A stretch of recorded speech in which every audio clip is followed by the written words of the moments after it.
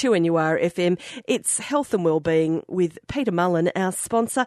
Pete, now we're sort of tickled around the edges here, but prostate cancer, we should really just come out with it and say that is the elephant in the room for many men these days, and it really shouldn't be. Yeah, absolutely. And it's basically the most commonly diagnosed cancer, excluding non-melanoma skin cancer. So it is top of the chart, so to speak. And it was interesting last week we had a caller when we were talking about cancer generally, and the lady was talking about her and her husband's experience and how a really big thing for them was actually being able to talk about cancer. Like even coming on the radio today, I thought, oh, cancer's a tricky topic, but I thought it really needs to be discussed openly as, okay, it's a situation that's arisen. We know there's some risk factors involved. How else can we support this person through their process, you know, choosing the different paths that they're going to choose, not make it something that is not talked about as if you talk about it, it's going to make it worse or make it go away. Or I think, you know, we used to say the big C word. People were even frightened of cancer and the word and the connotations that came with it. I think we've progressed beyond that a little bit, but you're quite right in it's almost like a stigma still that surrounds it, when really technology and treatment has overtaken that so much. And I think leukemia is a great example, and I have the statistic in my head that 10 years ago, a child diagnosed with leukemia had a 10% survival rate. These days it's 90%. That's phenomenal, isn't it? It that's is. in a short period of time and as well. And it stuck with me because I found that so astounding. And a lot of cancer treatments have changed. But as you've said last week, and I know you want to talk about it today, the accompanying treatments that you can offer and natural medicine can offer have also come ahead, and there's so much to talk about. But we want to talk to you. 49216216 is the number. Maybe you're a man that's been diagnosed with prostate cancer. You'd like to have a chat to Peter just about your experiences. Maybe you're someone who has, you know, been through treatment. We would love to hear from you and really talk about it more openly on the radio and just in general conversation. Yeah, I think the more it is sort of debunked, I think the easier it is for everyone to sort of understand. And actually, I turned 50 this year, so this is my year for men's health. Obviously, it's taken a whole new interest for me, becoming 50 myself this year. Happy birthday! Has it happened yet? Not yet. Oh, we've still got I'll keep you updated. Oh, very good. Yeah.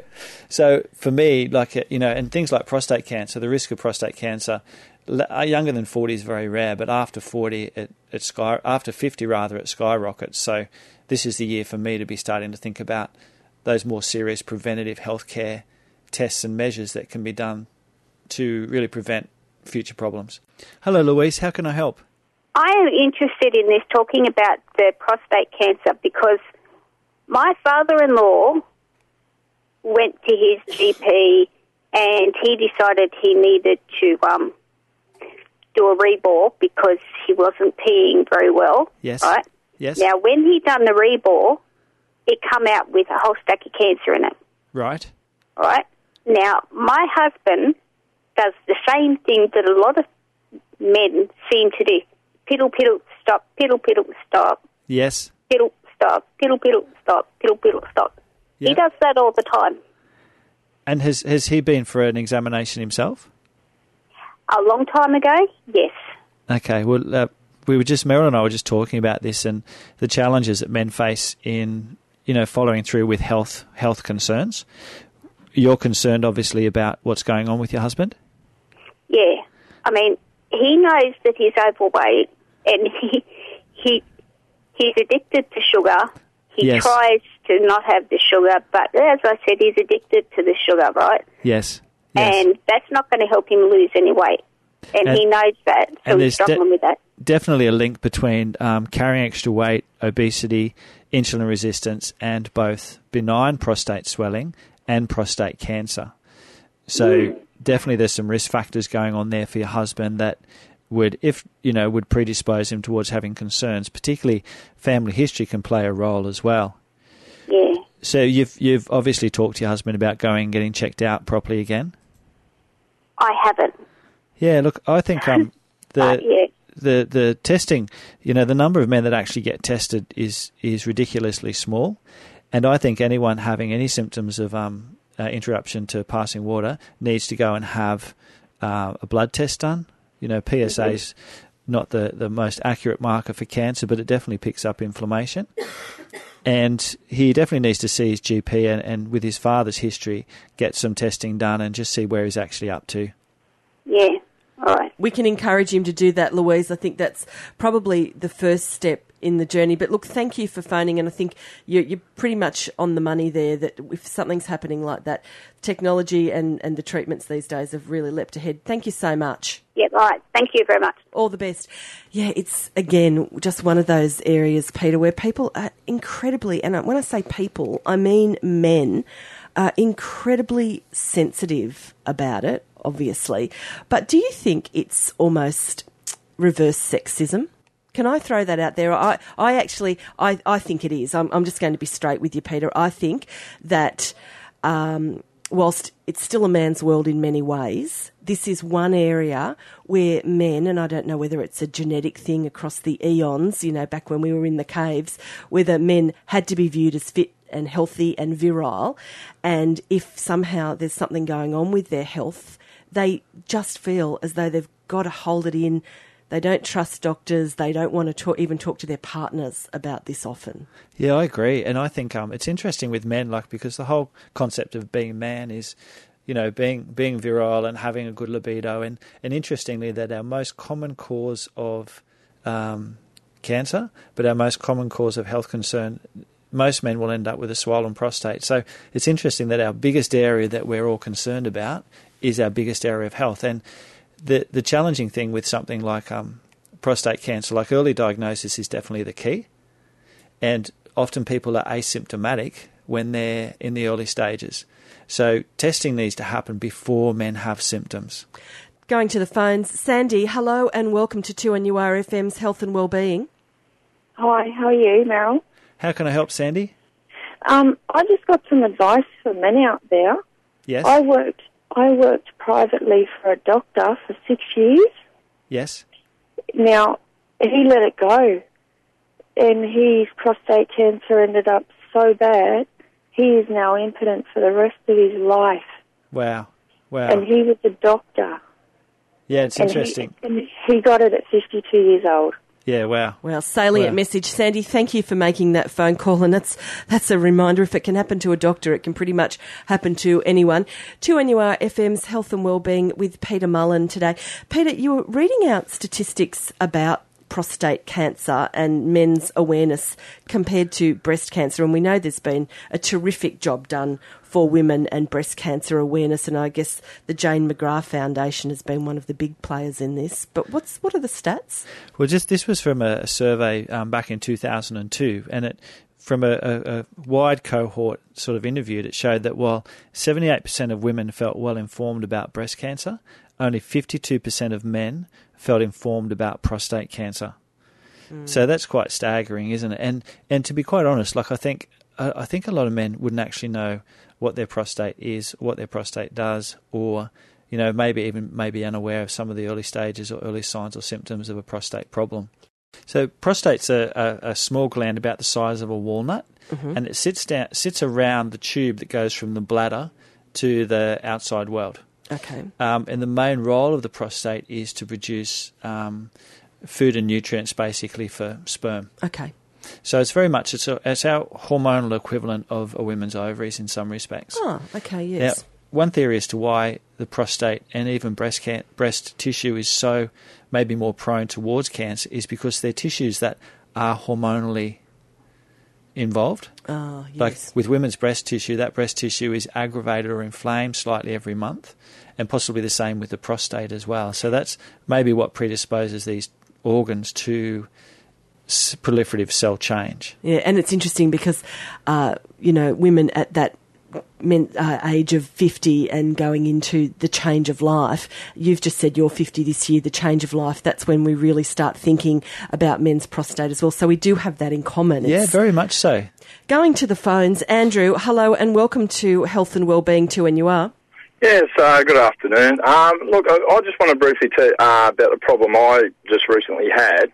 5 years ago, I had a urethroplasty done, and for listeners, it's basically a skin graft of the urinary tract, and that was done because I had multiple strictures, and I had that replaced through surgery 5 years ago. But about 6-7 weeks ago, I started noticing a bit of pain and discomfort in an area where I thought would probably be the prostate.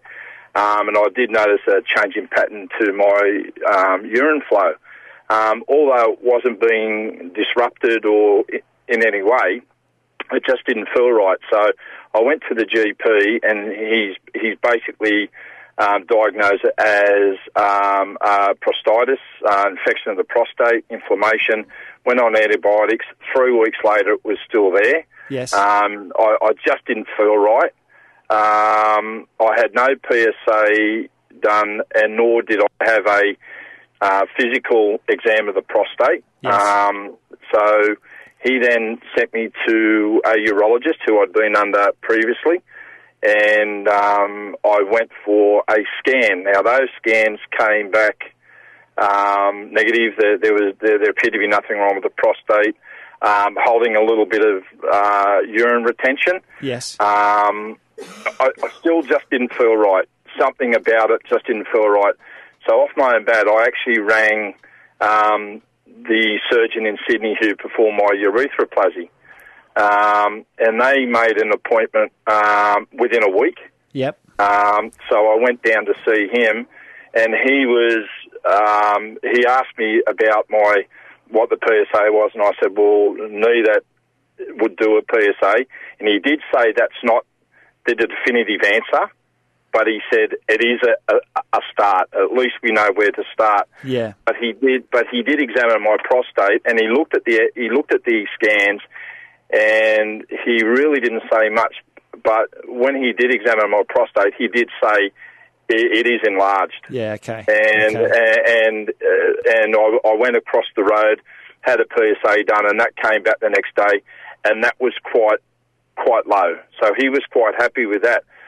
And now within myself, I'm quite happy to know that how I am now is probably at the moment going to be the way it is. Yeah. I don't have normal symptoms like males maybe getting up in the middle of the night. It was just that I noticed a change, and I was quite disappointed in a way that I actually had to go to Sydney to see a specialist there. Absolutely. And he was quite astonished. I've got to tell you, he was quite astonished about that. And the urologist I'd seen here, I'd seen for 20 years, and but now I have a starting point. Yeah, that's great, Andrew. Really appreciate that story. It is a trend that I'm sort of noticing with some patients that, like, to my mind, like PSA definitely is a marker, and we need a starting point, and we need to notice changes. But some doctors aren't doing the digital exams anymore. And I know quite a few patients that have been picked up once they've had a digital exam that they actually could determine changes. So I think things change. But thanks so much for your story.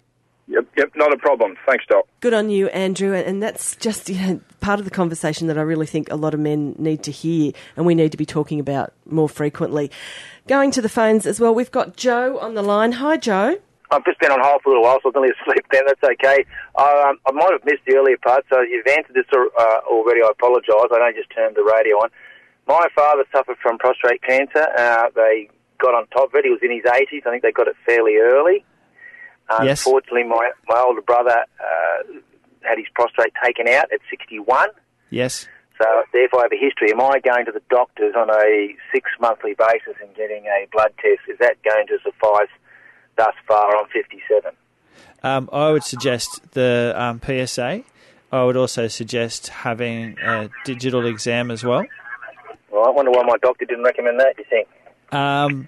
Well, I'd ask your GP about that, and I would also talk to your GP about some sort of scanning as well. I just think when you've got that sort of family history, you really need to keep on top of what's going on. Good on you, Joe. And look, thanks so much for your patience. We do have a number of callers trying to get through, which is a really great thing, given that we're saying that we need to continue these conversations with men about this. What are some of the things that natural health offers, Peter Mullen? Well, look, the area of natural health is, as you know, phenomenal from a preventative point of view. And interestingly, a lot of the risk factors that men sort of fall into, like weight gain, carrying too much body fat, insulin resistance, diabetes, all of these conditions increase your risk of developing both prostate swelling or benign prostate hypertrophy, as well as prostate cancer. So a lot of the dietary and lifestyle means that we'd recommend exercise is absolutely critical, getting your waist measurement down. We probably do need to do at some point a men's seminar, I think, because there's a lot of really great basic things that men could be doing that have far-reaching effects. From a dietary point of view, the secret weapon for both breast cancer and prostate cancer is broccoli. Oh, okay. Organic broccoli, the equivalent of 5 serves a week, can significantly reduce your risk of both developing breast and prostate cancer, as well as helping if someone has it. And then my other favourite supplement is turmeric. Oh, yeah, well, that's, of course, been really in the news, the curcumin curcumin component. Type 2 diabetes, it helps insulin absolutely resistance. Everything. Yep. But again, it's part of a whole, because, again, from a naturopathic point of view, our approach to helping support somebody with that has prostate cancer or is interested in prevention is to maximise their whole health as much as we possibly can. And what about herbal supplementation and stuff like that, Peter? Is that something that you talk to men about, not only from a preventative point of view, but also if they have been diagnosed with prostate cancer? Absolutely. And we use different herbs. We use herbs to try and block the effects of estrogen and other hormones on prostate cancer. Soya compounds are phenomenal. Like, everybody's on about we shouldn't be having soya products, but prostate cancer and breast cancer in Japan is much lower than what it is in the Western world. Wow. Okay. And one of the suspected thoughts is that soya products contain phytoestrogens that bind to weaker estrogen receptors, so they can actually have a blocking effect. Plant hormone. Plant hormone. So there's a lot that we can do. Let's talk to Dudley. Welcome to 2NUR, Dudley. Yes, good morning. How are you? Well. It's a strange subject for a male, obviously, but I'd just like to put some positive on it, that I'm one of the success stories, so to speak. Fantastic. Palmers, fingers crossed, you know. I went to my GP about 8 or 9 years ago, and I was over 50, I'm 65 now, and she just done all the tests as routine. And, of course, we'd all heard about prostate cancer and that, you know. Anyway, it came back quite by shock to me. It came back positive.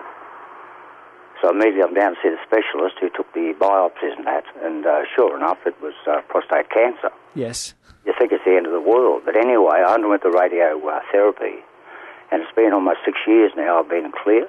Fantastic. Yeah, so there can be, you know, as long as it's caught, I believe it's said often, you know, it's caught early. Yeah, absolutely. I had no idea. There was no symptoms. Yeah, and that's what seems to be coming through, is that it's the early stages of when you can get a good result with treatment, and unfortunately there's not always going to be symptoms. Like so many things, if we wait till we have symptoms, you know, it's going to be a lot harder to do something about it. Dudley, thank you so much for sharing your positive story. I think we really need to talk to more guys like you and getting the word out there that prostate cancer isn't the end of the world. It's something that we need to talk more about so that more men hopefully can avoid it. But if they can't, they know that there's lots of avenues. That's the one, yeah. Good on you. Thank you. Thanks for the call. Wow, we've had such a busy day. And look, apologies to people that we haven't gotten to on the telephones today. Thanks so much, guys, for phoning. And we had a couple of ladies phone as well. We said we wanted to talk about it, Peter. So I think people are willing to talk. You just need to give them the opportunity. And I'm so impressed with the men that have rung, and the ladies, but the men that have rung in today as well. Like, I think it is a forum that we can definitely continue. And if people want some more information, they can go to your website, can't they? Absolutely. And there's a lot of information on our website about cancer. We will have some talks. 2 weeks' time, our next talk in the office will be on allergies for anyone experiencing allergies. And next week I'll be talking about eczema. And that website? mullenhealth.com.au. Excellent. It's Health and Wellbeing. We're doing it every Tuesday here on 2NUR FM. A big thanks, and we'll catch you next week, Peter. Lovely, Meryl. See you then.